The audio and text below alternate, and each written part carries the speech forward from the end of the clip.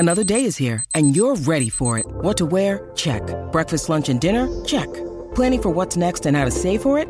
That's where Bank of America can help. For your financial to-dos, Bank of America has experts ready to help get you closer to your goals. Get started at one of our local financial centers or 24/7 in our mobile banking app. Find a location near you at bankofamerica.com/talktous. What would you like the power to do? Mobile banking requires downloading the app and is only available for select devices. Message and data rates may apply. Bank of America N.A., member FDIC. Hi, I'm Mickey Lee. We're here, me and Legs McNeil are here on JBTV with our new book, I Slept with Joey Ramone, soon to be a major motion picture based on this book about Joey Ramone's life. Are you ready for a great classic podcast? JBTV, a respected name in music TV. These are podcasts that no one has heard in many years. This is the JBTV podcast series, The Classics. JBTV.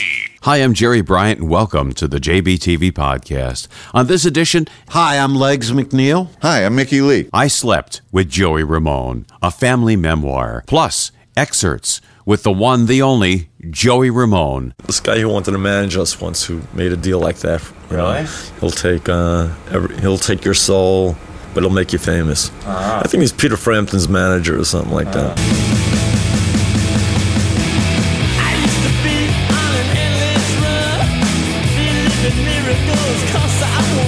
Well, welcome to JBTV. Thank you. Yes, it's a pleasure having you guys here. And I got to say, this book is absolutely amazing. And it's amazing how over the years, the one thing that keeps screwing everything up, money. The Ramones didn't really make a lot of money. So the smaller the pie is, the smaller the economics is, everybody gets a lot cheaper, and there's not a lot of crumbs to go around. Mm-hmm. Had the Ramones sold millions of copies of albums, I think Joey would have been much more generous, because Joey was an extremely generous guy, as we both know. Okay, so at 10 years old, I was introduced to Johnny Ramone and Tommy Ramone by a friend of mine who was my age, but his older brother played in a band with those guys. So that's when I first met them. I was in a band with Johnny and Tommy when I was 14, introduced them to Joey. So when the Ramones started, I was their roadie, right? Then there was nobody else they could find to work for them, and I made it easy for them to get their show from stopping every 2 seconds to change a string to the 30-minute nonstop barrage, right? When they were in the studio recording their first album, they were having trouble with the background vocals. So I wound up singing all the background vocals on the first album, including... Did you sing all of them, or was there some other... 90% of them. Who else sang on some? Tommy sang a little bit. Tommy sang it. Who else? Did the engineer, the guy? The engineer sang a little bit on I Want to Be Your Boyfriend. But I did the oohs in the middle. Because he could harmonize. I mean, basically, if you see Mickey sing, he has Joey's voice, and they harmonize great together. Yeah, you sound so much like him. Well, that's why it worked on this album, because I sounded somewhat like him, but it wasn't him. It sounds like Joey's harmonizing with himself. Mm-hmm. But you know the song "Judy Is a Punk"? Mm-hmm. In the middle of there's a long thing that goes ooh. That's you? That's me. Wow. Right. So I also did the oohs on the Blitzkrieg Bop. Mm-hmm. I was working for the band. They were paying me $50 a week. I was, Now that's outrageous. That kind of money. Well, you were overpaid. Right. I was overpaid. Yeah, really. You should have been working for 40. You only had to work a show. It's only an hour a night. I only had to keep borrowing money from everybody I knew to pay my rent while I'm roadieing for the Ramones. Yeah, but you got to also remember there was absolutely no money in New York at that time. $50 a week was a lot. Well, put it this way: when I stopped working for the Ramones, I went to work for the Talking Heads for a little while, and they paid me in one night what the Ramones were paying me for a whole week. So I wouldn't really. Did you feel guilty about that? I am only really worth 50. No. Talk to those guys; they'll tell you what I'm worth. Mm-hmm. Anyway, I sing all these background vocals on that, and let it go for years and years. And then 1990, Bud Light uses the song for a small, insignificant company with no money. Nobody ever heard it. Yeah. So it's running 30 times a day, and I'm hearing my voice on this TV commercial. And I had done a little work in jingles, and I know that you get residuals and you get session fees. You can do that, depending on the arrangement. I obviously did that as it wasn't a situation where I was hired as a background vocalist for a spot that was just being made. It was already recorded. Right. They got $100,000 from Budweiser, which, yeah, as Leg says, it's not a huge amount, but significant. And also, we got to remember that Sire owned half their publishing, so they got half of it. So they got half of it right off the Right. top. So then there's $50,000 to split. And then I'm sure they found some fees and miscellaneous expenses to throw, because these accountants are good at that. I was pretty broke at the time. My band that I had at the time was not making a hell of a lot of money. I would have been happy if they gave me 500 or 5,000. $500 would have exactly. I think what Mickey really would have liked. You was don't know anything about it. Yeah. No. Would have been someone to appreciate that he had sang and helped this band along, and and just someone say, "Hey, thanks." I thank you in a small check. Even no check at all. Just to listen, we didn't make a hell of a lot of money on this, but we acknowledge your contribution. Right, and sorry about that. Whatever. But what I got was the total opposite, and this was not something between me and my brother, and I never meant it to be that way, and I never approached it that way. This was between me and the Ramones and their management. How we doing? Oh, I was doing good. Oh, good. I called the lawyer just to have an inquiry call put in to see how long. Having one of those days, the mind to the connection is like. I wanted to do a voice recognition on the track. If I wanted to pursue it, my lawyer was saying, listen, you could stand to be making anywhere from $5,000 to $10,000 for something like this. Sounds good. Like Pete Townsend. If it's regional, whatever. He said, let me just put in a phone call to the Ramones manager. They say, well, it's almost done now. He didn't really get much of a response, except that they didn't want to give me anything. Yeah. Really clever and unique. And he's great. He's the original punk rocker that Tom Waits, The main thing that bothered me was that when the first album came out, when I went into the studio and did these vocals, everybody was like, "Man, thanks, you saved the day. What name do you want on the album? We'll give you credit for a background vocal." But they didn't, because John said he didn't want to have any other names on there because he didn't want people to be confused as to who was in the band. Yeah, get that look that he just ridiculous. Right. Legs has a similar story about being a chimp. I was the gorilla on the cover of the Animal Boy album, and I said. Joey said, "Well, you can do it for credit." And Legs had a career trying to play gorillas at the time. Yes, I was. And a whole group was spun out of that whole idea. Yes, so there you go. yes. Well, what's unfortunate is that Zippy, the TV chimp, that they're holding in front of the gorilla cage, went on to become the monkey cam on David Letterman. Do you remember him? Oh yeah, and he'd run around and do stuff. Which I thought, oh my God, a chimp upstaging the Ramones. I mean, what could be worse? Well, they gave him his start, though. Yeah, I know. But Zippy the Chimp went on to become this huge star, and the Ramones were still, But playing in clubs. I called Joey and I said, I thought I was going to get credit, And Joey said, oh, Johnny wanted... he was kind of giggling. So I think he kind of set me up. He said... Joey didn't want to put your name on there because... Johnny didn't want to put your name on there because he wanted everybody to think the chimp was real. No, to think the gorillas were real. Yeah, because the chimp was right. real. The chimp was real. So, of course, the chimp gets the career. Right, but you know what the chimp did? The gorilla heads were made out of these wood, so the eyes were up here, and your eye hole, you look through the mouth. But every time they cut, Richie Ramone was holding Zippy the TV chimp. He would turn around and he'd punch me in the head, and the thing would rear up on my head and slam down on me, and it was solid wood. Oh my God. I mean, I should have. This is why Zippy got the big bucks. Yeah, because he was such a vicious little chimp, and that Zippy. If I get Zippy in a dark alley, man, we're gonna go mono-y chimpo. Actually, I had paid Zippy to punch Legs in the head. $5 a punch. I'm gonna kick the chimp out of him.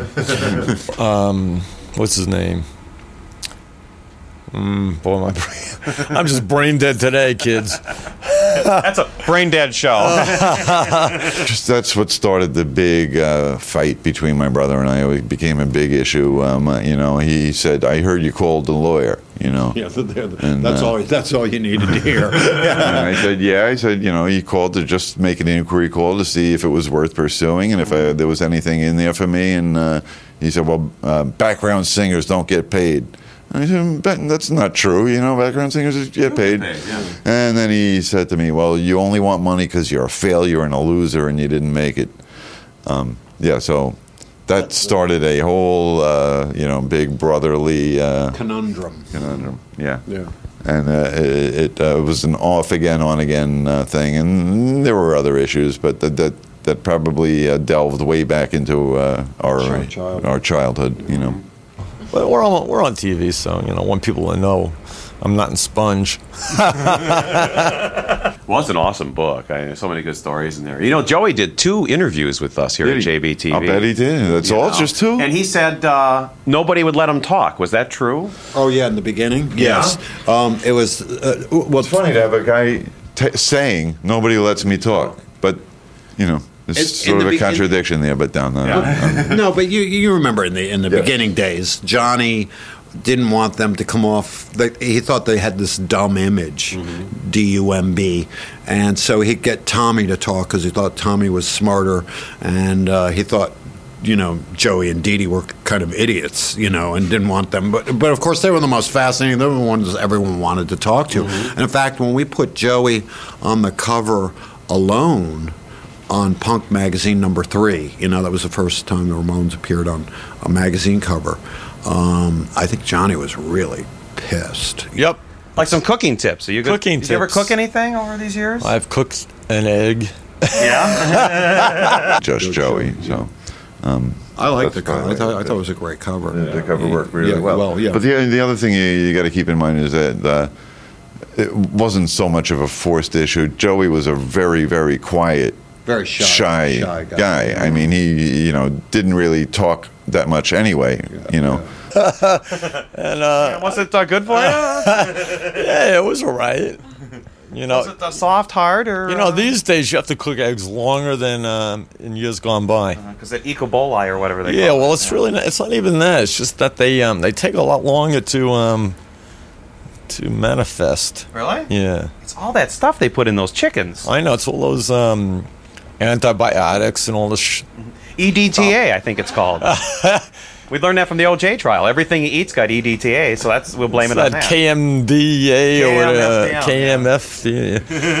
I don't know what it is. It's just, it's these more sophisticated times that we live in. And we would just sit around. I guess another sit down, it's a family thing I've noticed here. Because that was the only sit down interview I've done. Are we in the same spot? We're in a different studio. We have to do things a little differently today than we did when I was a youngster back in the 30s. Kind of a similarity between us. Yeah, I know. Right? Yeah, I know. Not the first, but... Yeah. That's when the punk era really started. That was a good time to buy stock. Yeah. Yeah. You can get Coca-Cola for $10. Yeah. We heard it was flying out of New York windows, stock certificates. So you could just pick them up. I know. It was a good time. Yeah. You can get that was before Microsoft. Here, let's... This is good for our viewer and audience. Frank Black came in and did a song about the Ramones. And I thought it would be cool because I knew that Joey was coming in. Right. It's opportunity. So I don't know, you probably heard this already, or I'm not sure. Oh, I'm excited. Okay. He was excited there, right? Oh, yeah. Can't you tell? Hey, it's Frank! Videos? Oh, yeah, we had Joey Ramone on the show. Really? He talked for a whole hour. He talked about everything. He had this cab ride from hell that he wrote a song about and stuff. Really? Oh, Yeah. He's the greatest. It was only 2 years then. So anyway, Motorhead, they had a song about the Ramones on their 1916 album called Ramones. Did you ever hear that song? Oh, of course. Yeah. So the Ramones as well, kind of a love song. And it's a kind of a cryptic song, like the John Denver one was called Czar, and this is not called songs on the show. Ramones Oh, too. cool. This is called I Heard Ramona Sing, and it goes a little something like this.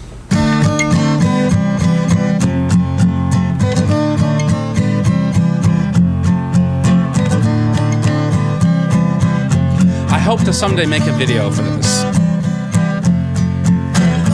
I had so many problems, and then I got me a Walkman.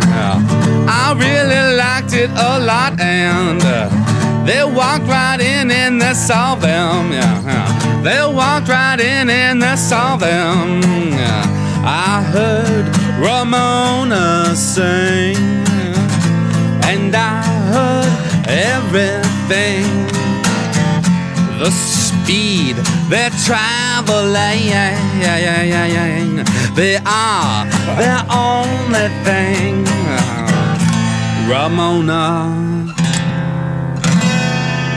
there were moments in the night it was alright. So it really has nothing to do with the Ramones. This song, right? It's sang the song. You just sang it. Okay. And you made Joey endure this torture of this guy singing. You're really a great guy. This is the Pixies. Frank Black or Black Frank Francis. Black's great, man. He's great. Yeah. Oh, tell him to keep his day job. This is his day job. Oh, it is? Yeah. Ramona. Yeah, so now you guys got to sit through this. It's like 4 degrees of... So glad we came. Well, I'll turn that down now. But I think it's funny because we're watching TV, watching Frank Black, and now we're watching... This is like 15 years later, or whatever it is, and we're watching it again on television. So I'm doing it. I'm like, I haven't fully learned how to do work the computer yet, but you got to know enough just to get by it. I do like we kind of fax each other, and I do like road reports. I write about the Ramones from my perspective, and I write about new bands I like, and I conceived an event recently during the Macintosh New Music Festival in New York City, and so it's pretty amazing and fascinating. The computer's sort of like the link to the universe these days. It's like the black hole to the universe or whatever. Plus, you got to remember that the 80s for the Ramones was the worst time ever. I mean, I was there on the Tom Snyder show, and Tom Snyder didn't even show up. They had some blonde woman filling in. Oh no! I mean, that kind of typifies what the humiliation and the disappointment and frustration of the 80s for the Ramones. Definitely cool. I mean, like, it's like another world out there if you're like online or hooked up, So it's kind of cool. It's good. It's like, but I really, when it comes to computers and rock and roll, I don't see where the two connect. I mean, rock and roll is primal, and it should stay that way, and I'm a caveman at heart. I met Tom Snyder once. I was in a band called the Rattlers, and David Merrill, who's the son of the opera singer Robert Merrill, was the bass player. And they were both judging the Miss USA, the Miss America pageant in Atlantic City. We went down there, and Tom Snyder takes me and Dave over to the side and said, "Listen, I know you guys are musicians. You wouldn't happen to have a little this on you?" And he's like, he liked smoking pot. He did. I thought Tom Snyder was a pothead? Hey, you learn something new every day, huh? Breaking Chicago news here. Really. Tom Snyder, pothead. Yeah. Film at 11. The late great Tom Snyder. He's gone now. Yeah, but and I learned and the Tom Snyder pot dealers keep coming out of the woodwork. I hear it's up to 14 and 15 dealers that he had now. Wow, it's just like they say I was Tom. They come out and say they write a book like I was Tom. Tiger's Mistresses. I smoked with Tom Snyder. I haven't really followed this. How many mistresses did Tiger Woods have? It's up to 50. It's the way to go. It's got that warmth. Mm-hmm. It just shows you when you're on the road having fun, and things like this come back to haunt you, But fun can haunt you. I mean, they're much better now. There's when people learned how to like master them better, because when they first came out, they were kind of cold. No mistresses have come forward for Mickey. They had no depth, no richness, no. And now sometimes they sound better. It depends who's mastering them or whatever. That was the good old age of groupies. It was, but that's actually when I You got married. I had my first girlfriend. So You were being loyal and it was What an idiot. It was bad timing. What an idiot. Yeah, well, we have heart.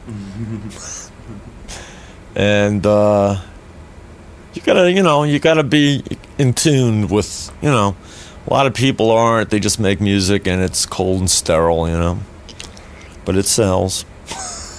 I should have been a golf pro. Yeah. Cool. We'll see some music videos on the show. What would you like to see of the Ramones? Actually, there's a video that I appear in. I make a little cameo in. It called. It's all about you, isn't it? That's right. Yeah. So why don't you He keeps trying to push me away. Help! Help! Help! I'm going back into the abyss. Keep going. Keep going. All right. A little further. What's that Twilight Zone where the kid gets lost in the other dimension? Remember that great? Oh yeah, and he was like in the wall or whatever. Yeah. Can we do that with legs? Yeah. Well, you're back in '63 right now.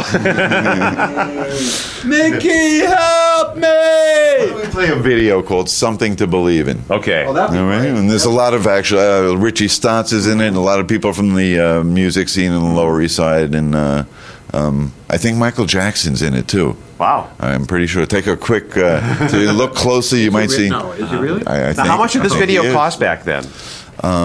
Was this like 50 cents? How much you got? No. I mean, like when you did the video. I mean, it was. Oh, well, I didn't do it. It was my brother's band. I had my own band called the But, Rattlers. I mean, did you know about what went on with that? Because you were sort of in it. Everything they did was low budget. Okay. So I couldn't really give you But the. not all of it looked low budget. Probably the lowest budget that they could get away with. Yeah.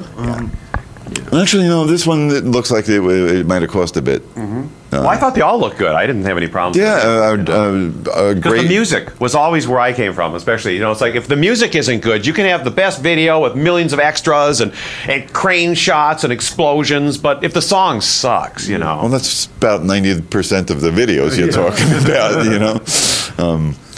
George Seminara, a great friend of Joey's and a good friend of mine also, is responsible for the direction and production of most of the Ramones videos. So I'm just going to give a shout out to George and let's check out the video. Okay, here it is right now on your alternative show from downtown Chicago, and this is an awesome book that you have to get.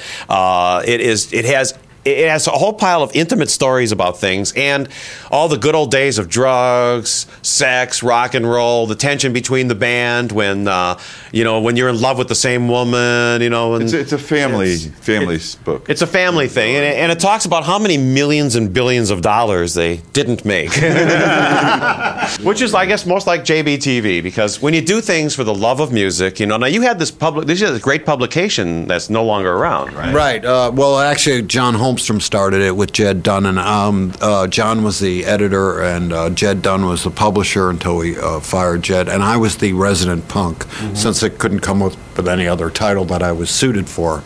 And that sounded like resident drunk, so it was close. Which I was, but it was a lot of fun, yeah. And actually, R. Crumb wrote us a letter and said, you'll have a lot of fun putting out your little magazine until you get tired of not making any money. And he was right. Wow. Because we had done, there was this great cartoonist called Robert Romanelli. You remember him? Yeah. And he did this great parody of Mr. Natural. I mean, it looked exactly like him. And Mr. Natural was like walking in the desert, contemplating the, how much of a failure he was. And then some hot little R. Crumb girl comes out and goes, "Oh, I used to read your comic. My older sister had your comic books." And it's like Mr. Crumb has his arm around the girl and they're walking away, and he goes, "Well, you might as well play out your options," and he's going off to have sex with the young girl. That was a thrilling story, really. Well, yeah, but it perturbed R. Crumb so much he never drew Mr. Natural again because of the you never knew the he sent us this big he was intimidated that much by punk, by Robert Romanelli. He promised to never R. Crumb. He took it so personally, I guess. He never drew Mr. Natural again. He wrote us this huge letter which we published on, and that's when he said, when you get tired of not making a lot of money, you'll go on to something else. I mean, there was a time I remember when our first album came out in 1976, and we'd visit like a radio station. They'd say, if you guys only sound a little more like Toto or the Doobie Brothers, we could play you. And now everybody sounds like the Ramones, so it's kind of cool, you know. Well, it shows you were on the right track because you're still doing it. And I haven't heard the new Doobie Brothers album yet, have you? No. Well, the new Steely Dan album or anything. Yeah. But, yeah, no, we always, you know, maintain, stuck to our roots, stuck to our initial ideals. You know, that's why we started in the first place. Why try and sound like something just to get a hit on the radio, you know? Yeah.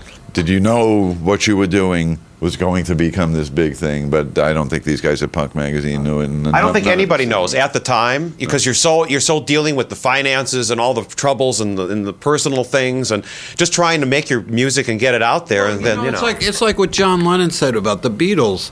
You know, people are always saying, "Oh, that's a great single," or he says, "I just remembered, you know, who was fighting with who in the studio that day, and you know where we were going to go for dinner that night, and that's what you're thinking about when you're doing this stuff. You're not thinking I'm making history, you know. I'm, you know, gosh darn it, I'm creating the future. Well, you know, although he did say something like "we're bigger than Jesus," so I don't know. Maybe he was thinking a little differently. You know, maybe everybody's different. You know. Yeah. I don't want to sound like Pearl Jam or Stone Temple Pilots for that matter. You know what I mean?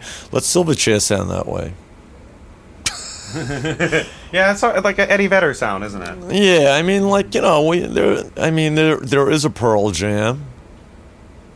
Why should there be 10 Pearl Jams? You know why? But you know, that's a lot of people do that. Like on television in America, they'll get one talk show. First it was Phil Donahue and Oprah, right? Right. And now there's 100 talk shows. And how many more things can you talk about? Well, I like all those tabloid shows. They're all, I mean, it's, you know, did you see that UFO that landed last night at the, I don't know. Yeah, well, no, I didn't see that UFO. Oh. Did you see it? No. But I heard about it on the tabloid I heard it's a good one. They're going to infiltrate the American government, and they're going to I heard, you know they're here. Cross-marketing. Mm-hmm. Right. Now, do you think this is ever going to be made into a movie? It's very, very likely. I don't know. I think this is it, actually. Really? Yeah. Oh. The end of the line, kids. Oh, no.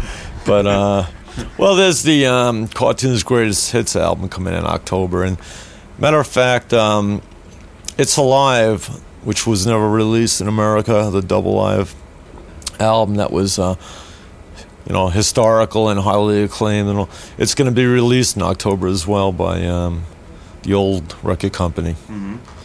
And so we're happy that's going to be out. Well, I love your music. Oh, well, thanks. I'll keep playing your videos over and over and over. Okay. We'll show MTV. Yeah, let's do that. Let's do that. Oh, you know what video I like to see? I like to see the Beastie Boys, that song, Fight For Your Right. Oh, The great Party. song. Yeah, that's a great video, Tim. You gotta fight for your right to party. Because it's a story about two brothers, and it's everyone always wanted to make a movie of Please Kill Me, which is just which is my first book, and I'll give a little plug for it. But it's just massive, and it's, you know, giant scale with you know, the New York Dolls and the Velvet Underground and Iggy and the Ramones, and everybody's all over the place. This is a much easier story to do that Hollywood knows how to do. It's two brothers, and you know, as the Ramones are going along, you know, there you see the evolution of their relationship as two brothers, and I think they can do it somehow. much easier. I was able to, because I grew up with these guys, I was able to kind of define where that black humor came from, you know, because we were all like that. We were this bunch of outcasts from Forest Hills, and we all had this sick humor, and we were kind of proud that we had this sick humor, you know. Also, another good thing about it is in the book you can hear the rock and roll in it. You know, you can hear them when they go and buy their first record, which is, I think, Leslie Gore. It's my party, and I'll cry. It's my party. And they're going to the Paramount rock and roll shows with your dads bringing you, and they're singing doo-wop down the street, and it's echoing through the apartment complexes. That's what's really beautiful about the book. You really can hear the rock and roll and see the evolution of rock and roll, you know, as it goes along. You know, I think you did a great job. Thank you. You really did. It was a lot of work and really hard to get back to to the 50s and 60s and recount how the first time we heard rock and roll, first time we heard La Bamba on the radio, which made us kind of jump up and dance around and you call it what, the La Bamba? Well, what do you call it? I had heard the song first, and I thought it was called Ya Baba. Ya Baba. I thought Ya Baba. So my brother came home and I said, "You got to hear this song, Ya Baba, Ya Baba." He said, "What do you mean, the one about the barber?" I think he was talking about the Barber of Seville or something like that. And I said, I can't tell what it's about because he's singing too fast. So my mom said, no, it's in Spanish, La Bamba. To which they said, where's Spanish? But so there's little stories like that. So you can you pinpoint for the first times that Joey Ramone heard rock and roll. Yeah, let's just do it. I love it. So let's be spontaneous. Okay. Our childhood was, very dysfunctional. Parents got divorced very early. We moved to Howard Beach. My mom got remarried. And that's where we got reintroduced to rock and roll because our stepbrother pulled this little thing out of his pocket that had a wire attached to his ear. It was called a Walkman. It was called a transistor radio. It was called an E-transistor. When people had to actually listen to radio and when to hear the music, Right, but you could only hear it with one little plug in your ear, And so we asked him what it was, and he pulled the little plug out of the box, and there it was, Cousin Brucey and Murray the K, and then we got reintroduced to rock New York and roll. disc jockeys that right. really impacted music because they were at the cutting edge and they weren't afraid to play music right away, And there was a time when radio really had that kind of freedom. Well, they were getting paid too if they do that, don't you think? Well, no, not everybody was. I know there was quite a bit of payola going on back then, but I think I just set myself up to get hit by a hitman or something. All right. Okay, so we're going to give $1 million to the first viewer. No. a trip to see the Ramones and Pearl Jam together. This rare appearance, and it only comes once in a lifetime. Once in a lifetime on JBTV. Here we go. Mm-hmm. What do you think? It sounds great. Sounds good. Now what do they have to do? Pray, because the chances of getting anything from this contest. If the attorneys don't think of it first, we have no chance of doing anything. Oh, that's what radio station was it? 93 QFM. And they allowed you to. There was no playlist. You could play. I could do whatever I want because really? FM nobody cared about. Right. For a while though. But it's like any. It's like what years? What era? Oh, this is like 68 to 73. Yeah. Somebody should do something about this. Yeah. Do I look better than Mickey? I guess you could give me your honest... I guess silence is your answer. You can give me your honest opinion. More silence. Nobody wants to tell you the truth. I don't like this guy. I don't know. Well, we'll have to get Marsha Clark on the case. Right, we'll get Marsha Clark and Judge Ito. Don't let this guy intimidate you. That's what he loves to do. He loves to dominate, intimidate, humiliate you as much as he can. Go on. You're on a rant. You're on a rant. Keep going. Keep whining. Keep whining. Like this is going to be a great show. Coming up next. Yes, we're doing this because we're making the pilot for our new reality show. Well, Judge Ito's going to have his own talk show now. Oh yeah? Yeah, it's called Mickey Loves Legs. Right. I'm suing him for every dime he's got. Mm-hmm. He's been ripping me off for too many years now, and I'm sick of it. I've had enough. How would you like to spend the last 5 years getting phone calls at 1:30 in the morning, blaming everything in the world on you? What a liar this guy is. He's so full of shit, What did you do to get these phone calls? Listen, can you want to fix know the truth? Can you fix those Simon & Schuster wanted me to take this guy's name off the fucking book, okay? Can you fix the 10 typos? Watch it. What did you say in here, boy? Alchemists. Yeah, what are those? The ones who, a pinch of squirrel, eye of squirrel, a pinch of eye of newt. I actually learned a few little things from Legs. And Mickey did a great job with his voice and the punchlines and the jokes. I mean, I think could set jokes up, but Mickey could always top them. Because I'm a Jew. Yeah. So did you like do an outline? And I'm a mix. So, So how did you do this? You did like an outline and then No outline. You Yes. just do. or did Yeah, you talk? I did Did you an talk outline. like into a recorder and I then you did had some of a- that, and that's what Legs actually how he perceived the book to be because Because I really liked Mickey's voice, you know. I mean, he had been doing these oral histories, and that's what he was in that world. We kind of merged. The last thing I wanted was an oral history. I wanted to write the story from my heart and from my head, and with all the emotions I was feeling, and not have it be an impersonal oral history. Mickey actually came up with a great term for what we did. He called it a memography, a memoir / biography, which I think is really kind of apt because we do have a lot of quotes. We cut to a lot of different people throughout the book to move the story along, which I think helps. But Mickey's Actually, voice. why I wanted to do this with Legs because my agent wanted me to do it with somebody else that he represented, of course. He got the commission. Sorry, Mel, but that's the way it is. But I wanted to do it with Legs because I wanted to try and combine an oral history with a narrative, a memoir, a narrative, a memoir. Yeah. But it proved to be a little too choppy.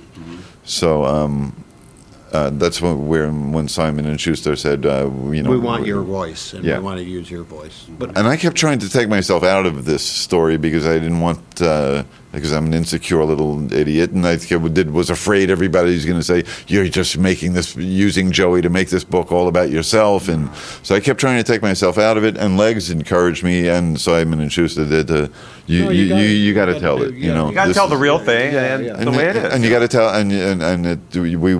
we prefer it to come off as a person, with a personal approach, rather than I'm really proud all of these Mickey different and- characters talking. And I'm really proud of Mickey and really proud of the book. and Legs did, sometimes when I'm recalling all these things in my mind and going through some of these crazy stories, it was very emotional, and I'd get very angry.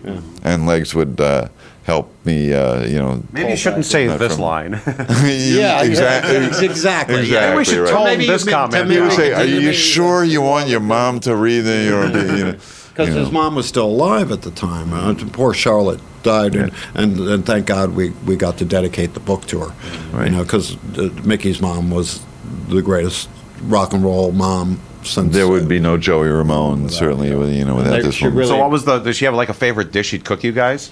Yeah, did she? Well, I don't know if it was her favorite dish to cook us, but our favorite dish of hers was chicken and rice with peas. Yeah. chicken and yellow rice with the like peas in the rice? with Campbell's cream of mushroom soup. I don't know how she did it, but yeah, that was one of them. Do you ever have that again since then, or? No. Can you cook it? I mean, That's sad. No, No, yeah, that's sad. Well, sometimes you remember tastes Will you from order your around? childhood. Does anybody deliver? Yeah. Right. You get those tastes. Yeah, It's like, I and you know. remember that, and you never seem to get it. But sometimes it comes back when you go places. It's true. Sense. So what's your future now? What do you, besides now maybe getting a movie deal on this, which would be great because all the music's going to be revived. You got Right. the soundtrack. You got lots of cool stuff you can. I'm thinking one of the greatest rewards that I'll be able to accomplish via a movie, even more than the book, is that the fact is that so many people still don't know who the Ramones are. I mean, Ryan, our friend Ryan here, was at the hockey game last night, right? Were they playing Hey Ho, Let's Go? No, really not there? Usually it's just about every ball game, every arena. Even when I was watching the Olympics in China, they were you'd hear, "Hey, ho, In China? let's go." Really? Yeah, Yeah, even really? Wow, even wow, there. wow. I go, who did that? That's exactly right. Well, I mean, even in Queens, even in Shea Stadium, where we're all from, people are hearing that song, but they don't know who it is. So if we can get a movie made of that. Hey, ho, let's go. Hey, ho, let's go. Hey, ho, let's go. Talk about the bands that you're in. The latest CD I made was a band I'm currently reforming called Stop, and we did one tour of England in 1996. My favorite of Mickey's. I play this all the time. In fact, Ryan has it on the iPod, so we listen to it in the car. But Ryan picked all the bad songs. What's your favorite song on here? Outsider, that he did a cover version of Dee Dee's Dee Dee did this Ramone song called "I'm an Outsider," and Mickey slowed it down, and it's really great. And he also did a great cover of "Ring of Fire," and also "The Idiot Son of 007," which is a great song. And what's the song? I never know the name. With Bones and Buried, and it's really Go Please Yourself. Yeah, Go Please Yourself. Yeah. I like that song a lot. It's really Go good. please yourself. Go It sounds like. Leave that to your imagination. It's a really good album. Great album, but unfortunately it was a little independent label. The guy made a few thousand copies. We went to England, played live on the BBC. They sold out every copy. Then the guy got married, and his wife said, I want you out of the music business. And they went out of business. They went out of business. The band broke up, and because we were broke after the tour in England, and then unfortunately my brother passed away, and I haven't been able to get things going again and then I started writing this book. So as soon as we get back, I'm going to finally get back to being able to play guitar and get this band back together and get my ass back on the stage. Well, we got to have you come here to our stage and play live because that'd be great. You guys, a whole set of music fully plugged in with all your stuff. And, nice, appreciate it. That'd be fun. Well, I want to help everybody that needs help, especially when you've been screwed over with these independent record companies. Then the ladies get involved and change the whole entire direction. Now, is he happy that he did that, you think? I haven't heard from him since, to be honest, so I don't know. Because sometimes, when you're forced to do those things, either you're going to do this or I'm leaving, But people also think that Mickey was just... people have accused Mickey of riding on Joey's coattails, which I think is really unfair because when Mickey was in the Rattlers, they were doing very, very well. They were opening for the Clash at Bonds. I mean, Mickey had a real viable career in the 80s in rock and roll music, which people don't tend to forget or, just say, oh, he's the younger brother. But Mickey was doing quite well, at that time, which people tend to forget. I guess it's a common thing, though, kind of, when there is one person in a family who's successful, and then there's another sibling or son or whatever, and they come along. To FBI and no, I was doing well, but the assumption is always that they got into it just because their older brother or father was famous and successful. Got into it because you wanted to get into it. I mean, you could have been a doctor or a lawyer. As I started to say before I pushed legs to the side, I started playing when I was 10 years old, and when I was 14, I was in a band with John and Tommy. I was playing before my brother even started playing. Because he was the shy one that right. wasn't going to be probably. And he's also the one that introduced Johnny to Joey. I mean, Johnny was hanging out with Mickey for years before he became friends with Joey. So it's kind of funny to hear people say that, make the assumption that I just started playing in 1980. Just because. The reality is, if probably because you were playing, you inspired, you did something there to make him get excited about music. It's very true, and we talk about that. But you guys were always sharing records. You guys were always into music together. Oh yeah. Right. Yeah. I mean, we had one little bank that we would both put the same amount of money in so that we could go buy records, and we shared everything that way. So and Joey actually even produced. Right. Was it Purple Majesty? Purple Majesty. And like when he was 14, Joey actually took them into the studio. When I was 14, I was in the band with Johnny already. Right. Okay. So when I was 12. Joey produced. Joey was 16. I had a band called Purple Majesty. And that's in the book too. It's in the book. Yeah. Did you? Oh, you read it? Yeah. Oh, okay. Yeah. Right. I'm forgetting a lot of it because I got short-term memory. It's okay. Most of the interviewers have not even touched the book, or No, I've been going through it. I just got it 2 days ago, so I still have a little more, but I've gone through enough of it too. So we had this band, Purple Majesty. We used to rehearse in the basement, and we had written a couple of original songs. And Joey was, I guess, so inspired by Phil Spector or whatever.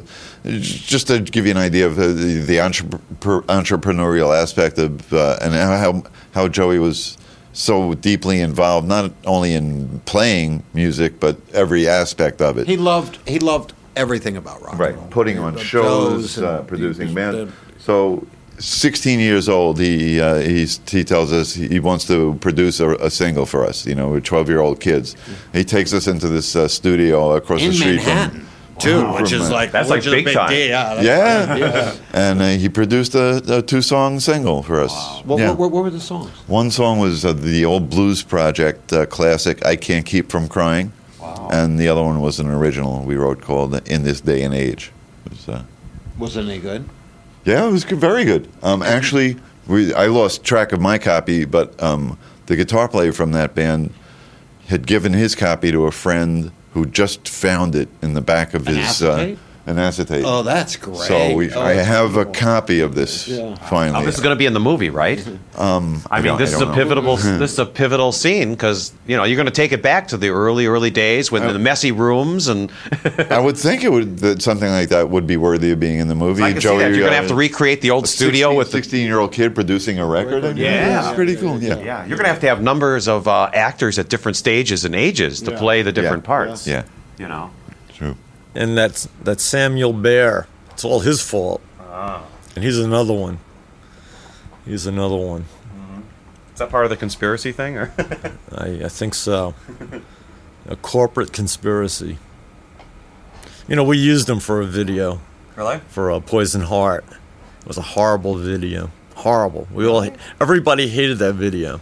I didn't hate it. I liked the song. What was wrong with it? No, I love the song. The video sucked. It's terrible. Oh. Well, here it is right now in your alternative show from downtown Chicago. And you got to pick up an awesome book, I Slept with Joey Ramone. Actually, I didn't. You didn't either, actually. You were in the same room. No, I slept with Joey Ramone. Yes. Whenever you'd watch The Crawling Eye or what's that one? Invaders from Mars. Invaders from Mars scared the crap out of me. Really? Remember they put the little chips in the parents' brains so you can't trust and your they would sink down into the sand. Yeah, right. Wow. Yeah, in the They backyard. only had 3 fingers. I think they only had 3 sets. The backyard with the fence. Big budget movie. And one lighting set because it was always kind of dusk or something. Yeah, right. Right? Yeah. And underneath the sand, they had the Martians who walked really funny, didn't move their arms. So typically, if a 2-year-old kid who gets scared and thinks there's monsters under his bed and they're going to get me, I would go and sleep in my big brother's bed. I didn't understand with those big guys with the markings. You notice that? It was kind of like it was a bad Pet Sematary ripoff kind of video. This is an awesome book. It's going to be an awesome movie, so make sure you pick it up. If there are bookstores still left, when you just told me Borders is closing, that is Borders is closing next year. There was a thing on AOL. It was like brands that will not be appearing in 2010. Wow. And I was really shocked to see that Borders is going out of business, and also Newsweek. It's just, we live in, this digital age where everything's changing. It's disposable digital. It seems like all the trusted things that we've grew up on are all like, well, we don't care about those anymore, and we have this new thing here. It's bizarre. You don't have, you get everything downloaded. You don't have a product anymore. It's kind of weird. Yeah, well, even this book you can get online. Yeah, it's not like an ebook or a Kindle. Anyway, you should be able to. Yeah, you can read it. It's like it's like I like still reading. The old-fashioned way where you take your glasses off and Right. Well, I have to put my glasses on. That age. Cool. Well, anything else you want to talk about that we didn't catch on with the book here, and that we want to get in? I don't know. You want to talk about the hockey game last night? No, I think we covered a lot, and we appreciate it very much, and we were thrilled to be here. And it was a lot of fun to be here. Thank you all out there for watching us, and we appreciate you watching us watch Jerry. Yeah. No, I'm not Joey. You've been on the road too long promoting this. I know we look alike and sound alike. He might look a lot like you at this stage of the game if he had survived. Yeah, but everything. When I had him here at the studio, it was just just one of those special times. I didn't want to do like normal interviews. We just sort of sat around like we're doing now, and just started talking, and it's just about what is really happening versus here are the questions we should ask you. Right. Well, we miss him terribly, as I'm sure all his fans do, and then at the very end, you guys really reunited again. Thankfully, we did. I mean, that's what made it such a beautiful ending. And if that didn't happen, I certainly would never have written this book, because it just it would have been a kind of a ugly ending. But yes, it was we had a great reconciliation, and which just makes even. I couldn't read the ending. I couldn't read the ending. We had a reading in Legs' house. Before we were doing the last edits, we read it out loud because we wanted to see if you fumble over any words. And it's really great to do an oral. There are edit. some guys in Legs' neighborhood who have a hardcore band called the Cutoffs. Yeah, great band. They're hardcore guys, right? And these guys were in tears when we were reading this last chapter. Well, it's a sad story, especially all what he had to go through at the end. Right, you know, right. And I sometimes wonder if the doctors really, if they should try to, help these things along. I don't know. It's like I think that doctor did. From what you've told me, he did everything. He was a great doctor, and unfortunately, he did everything possible, but he just couldn't save him. Yeah, there's just certain diseases that I don't know. Joey also had to go up, and because of his OCD, he had to go up to his chiropractors and touch the door, step off the curb. And he did that, and he went home, and then he went back. And in the interim, it had started snowing. And when he went back to touch the curb at the chiropractors, that's when he slipped and broke his hip. And because he was all on these blood-thinning medicines for the lymphoma. Legs brings up a subject that we should probably cover here, because the main message I think that we both wanted to get across in this story is how much adversity this guy overcame, and how many challenges he was faced with from the day he was born. He had neurological problems and some emotional problems, and was diagnosed as paranoid schizophrenic. From St. Vincent's Hospital, and he had OCD that was like far worse than the average case of OCD.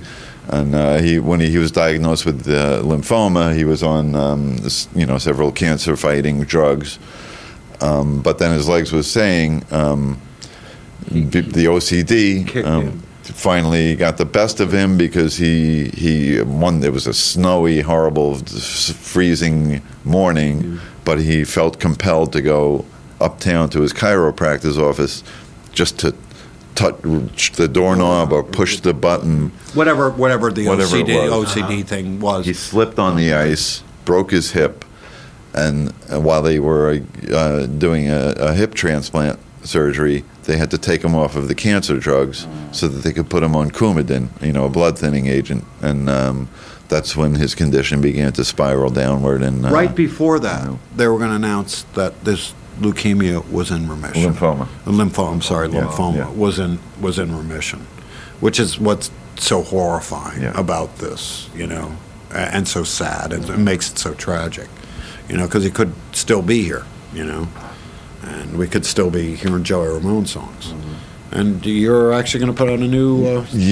there is something for that all Joey Ramone fans and Ramones fans and music fans everywhere can look forward to. There were some demos that he had begun working on that didn't get finished, and we're working. Ed Stasium, who produced all the Ramones, worked. He produced Lost Material. Yeah, really good stuff. But a great song about New York City, which he just played for me the other night. It was great stuff. I'll try and send some of it to you. Oh, absolutely. Just I'm getting goosebumps listening to this, because the music, it's great. The body of music that's there, that will live on forever and ever and ever. And then now that you found this new stuff out there, that.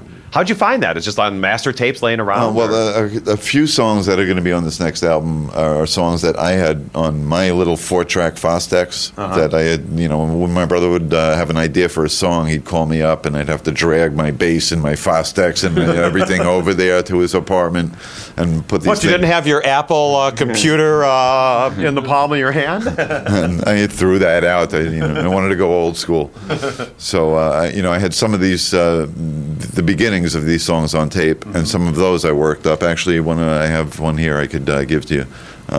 So there'll be some of those, and some of these other ones that we're talking about were done at this friend of his, Daniel Ray's house. He had a little studio in his apartment, and Daniel Ray was the guy who worked with Joey on his first solo album, Don't Worry About Me. Right. Yeah. Daniel also co-wrote some songs with Dee Dee. He had written. I Don't Want to Be Buried in No Pet Cemetery. He wrote Pet Cemetery with Dee Dee and was a real prolific kind of facilitator of the Ramones and helped them produce stuff and write stuff and get them down.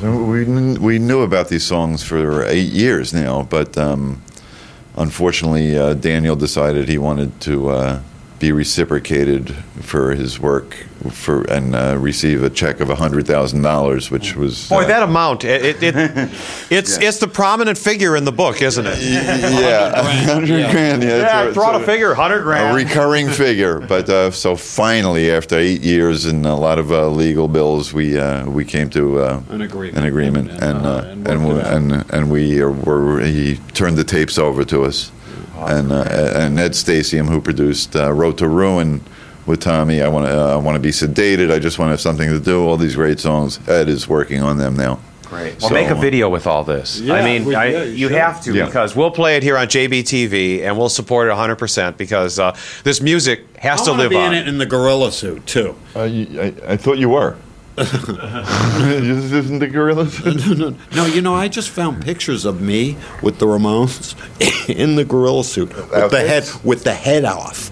With me in the gorilla, and I have these nerdy that gorilla costume in the movie is going to cost $100,000. Yeah, I just thought I'd break it to you now. Wait a minute, that's the whole budget for the movie. $100,000. Cut it. Yeah. You're out. We got to have that scene, But and then the scenes at the end, of course, in the hospital and everything, And, it was almost a story with the Hollywood ending. I mean, I hate to call it that, but the way it turned out with the. Well, one of his ex-girlfriends even said Joey died on cue. They played the U2 song, Arlene. Yeah, you brought that in the play for him. Yeah. And it's like during the song, it was like. What was the song? In a Little while. In a little while. Yeah. And when the song was over, Joey was gone. Wow. I wanted him. I mean, we got the call from the hospital saying it's time, you guys should come in. And I had that song in my head because actually when Joey first came into the hospital, he asked for 2 CDs. There was a new Beatles release called Beatles 1, and he wanted that and the new U2 album.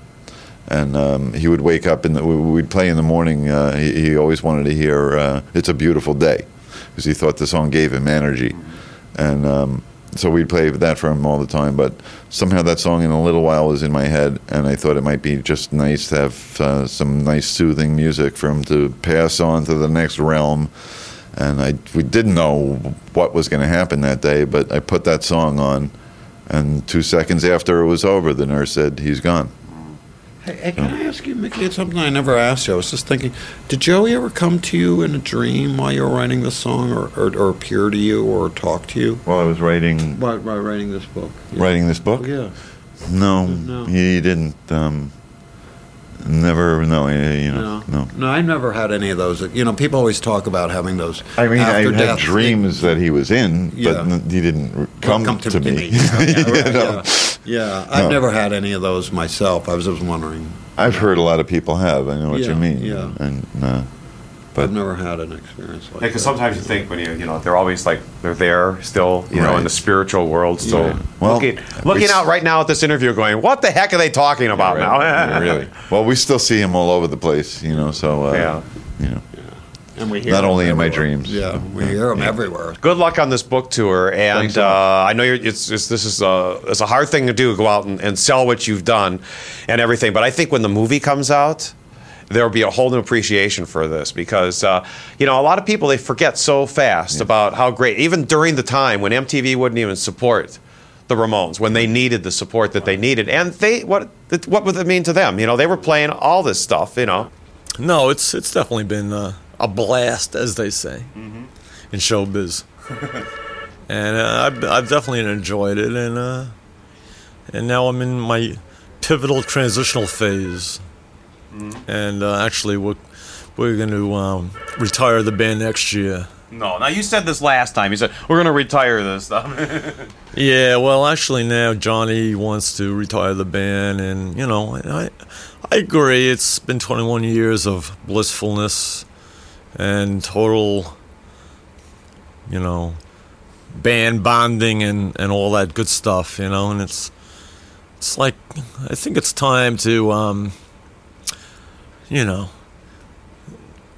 see what else is out there, you know? I was saying it's about a guy who was who overcame so much adversity to the guy. Which is why we felt compelled to put in why he'd been diagnosed. We didn't just do this to be cruel. We were saying, in order for him to be, I think it makes him even more heroic. Because when you're diagnosed as being paranoid... I got to tell you, though, there's something wrong with your CD. What's that? Well, it says 13 cuts, but they're really 14. I know. So how did this happen? We want to know all the undercover information. Well, actually, it was funny because it was a surprise to me too. You know, like I mean, because I heard the promo demo, and you know, and ended with "Born to Die in Berlin." Then when I got the CD, I had gotten the one from. We were just in Europe, so I had gotten the Chrysalis one, and I was listening to it. And after it ended, I didn't get up to take it off right away. And all of a sudden, to my amazement, there was another song. And I said, "Wow, what's?" You know, I said, I called up the office. You know, I said, somebody, you know, and then I found out it was on all of them, on the American ones too. Wow. So it was a kind of an accident, you know, sleight of hand. But it's kind of cool. And the funny thing is because it came about because of an album that's coming out in October called Cartoon's Greatest Hits. That's a party, like an alternative party record, where all the bands recorded their favorite original cartoon themes between the 50s and now. And so we did a version of Spider-Man, a different version, and with this guy, what's his name? Ralph Saul, yeah. And he does a lot of concept records, and so we did a version with him, and then we put a version on our album, but it wasn't supposed to stay on because of this particular record coming out in October. But somebody screwed up. Now I made it public. You know, this could have been kept undercover. Nobody would have known. Yeah, well, you know, it wouldn't be any fun if no one knew about it. And then 5 years from now, they said, "Oh, did you know what? There was this secret cut on that record." Yeah, no, I mean, it will be a surprise anyway because probably most people don't know about it, and now they'll find out there was a bonanza on the end, you know, and they'll say, "Wow, that's great." What a surprise. The reason why we put in, and we've taken some flack from it, why we put in the medical reports from St. Vincent's when Joey was self-committed himself and was diagnosed being paranoid schizophrenic, why we put all this stuff in was to show what he had to overcome, and it also makes him, I think, 1,000 times more heroic instead of some, you know, rich kid who decided to become a rock star and just, their parents bought him. We had to show the depths he was at, where he sprung himself from, and to still go out and where he came from in order to become this, you know, worldwide iconic figure, rock star. And we did take a lot of flack for it, and we still are from a certain faction of people. But on the other hand, I've received letters from, I get a letter from a 17-year-old girl who read the book, and she just wanted to write and thank us for writing this book. She's been diagnosed with 15 mental illnesses, and she related to the story so well. And she had problems with her sister also. She realized she was pushing her away, and she was just so thankful for us telling the story, you know, and all bearing right. You know, and kids have come up to me and say, "I have OCD, and so thank you so much for writing this book and you know, being a part of this and sharing this, and so that makes you feel like, oh, we did we did a good job. Well, the OCD thing I never knew about because I never noticed that in him when he was here. I didn't see any of that. So Well, he could hide it some days very well, but if you're around him a lot, he knew when people were watching him. He somehow I don't know how you could turn that switch on and off, but he was able to at certain points.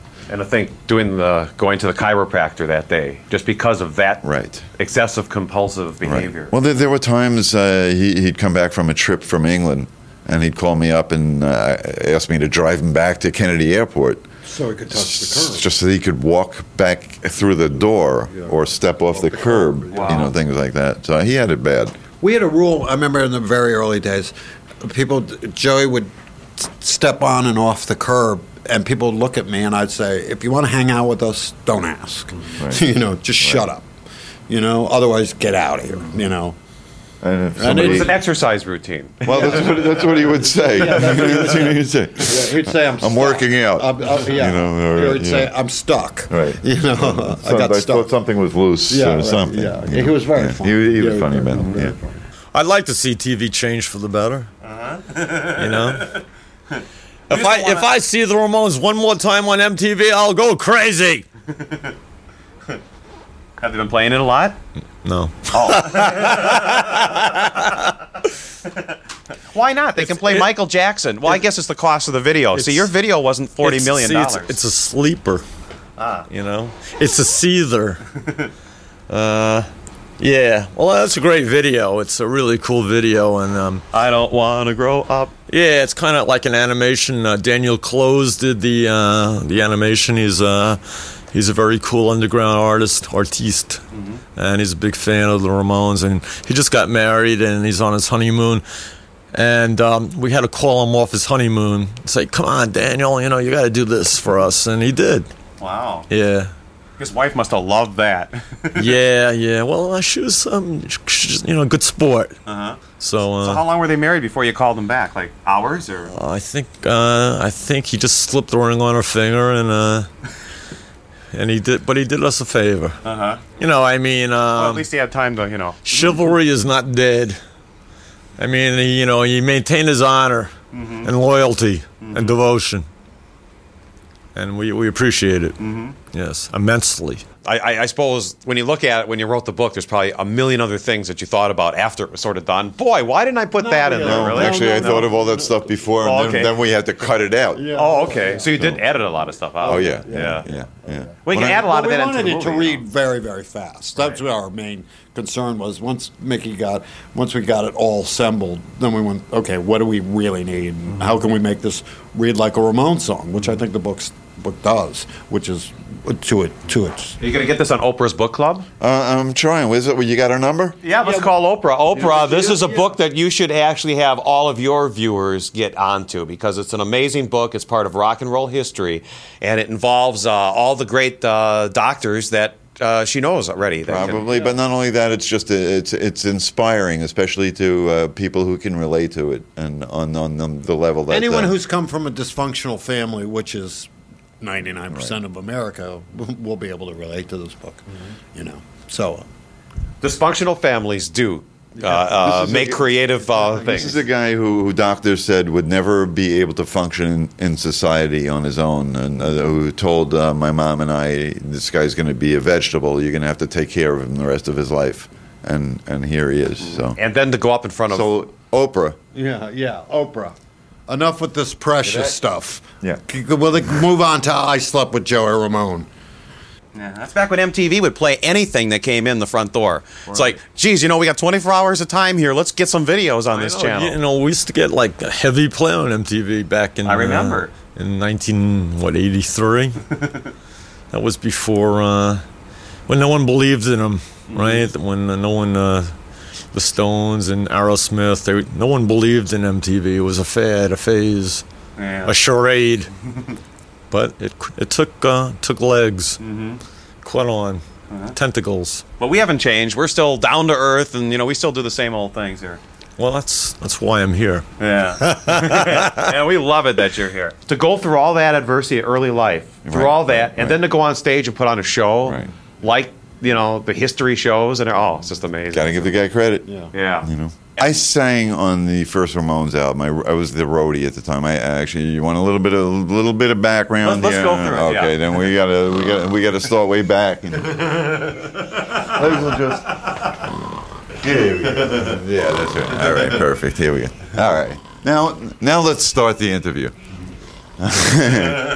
All right. So when I was 10 years old, I was introduced to. I was 10 years old. We're going that leave far him. back? Wait a minute. I got that. Is this door open? When I was 10 years old, it all started in a 50,000 watt radio station. And I can't get me over the bumps, can you? All right, no, but we can do this. Well, there's a lot of speed bumps at that 50,000 watt radio station.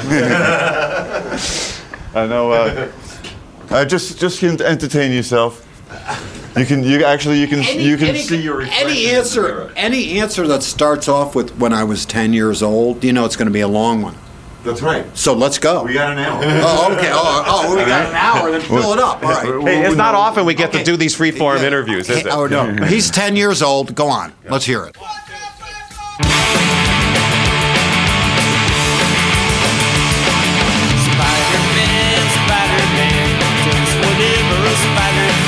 So, thanks for being on JBTV. Thank you it's so been much a pleasure for having us. you Thanks so both much, man. here. Really appreciate it. And whatever we can do for you, any music you want to come down and play on our stage, we'll put it on the show. And we'll do it 9 HD cameras and. Can you come to New York? Well, I don't travel much. I've got the other compulsive problem. I don't leave. Thank you very much. Thank you. Well, thank you. So till next week, is Jerry Bryant signing off from the Windy City, downtown Chicago. Bye-bye. Stay high, but of course, keep on rocking and rolling with the best music anywhere. The Ramones, I Slept with Joey Ramone. It's the book. Pick it up. There it is, right there. At finer bookstores everywhere. Yes, and definitely online.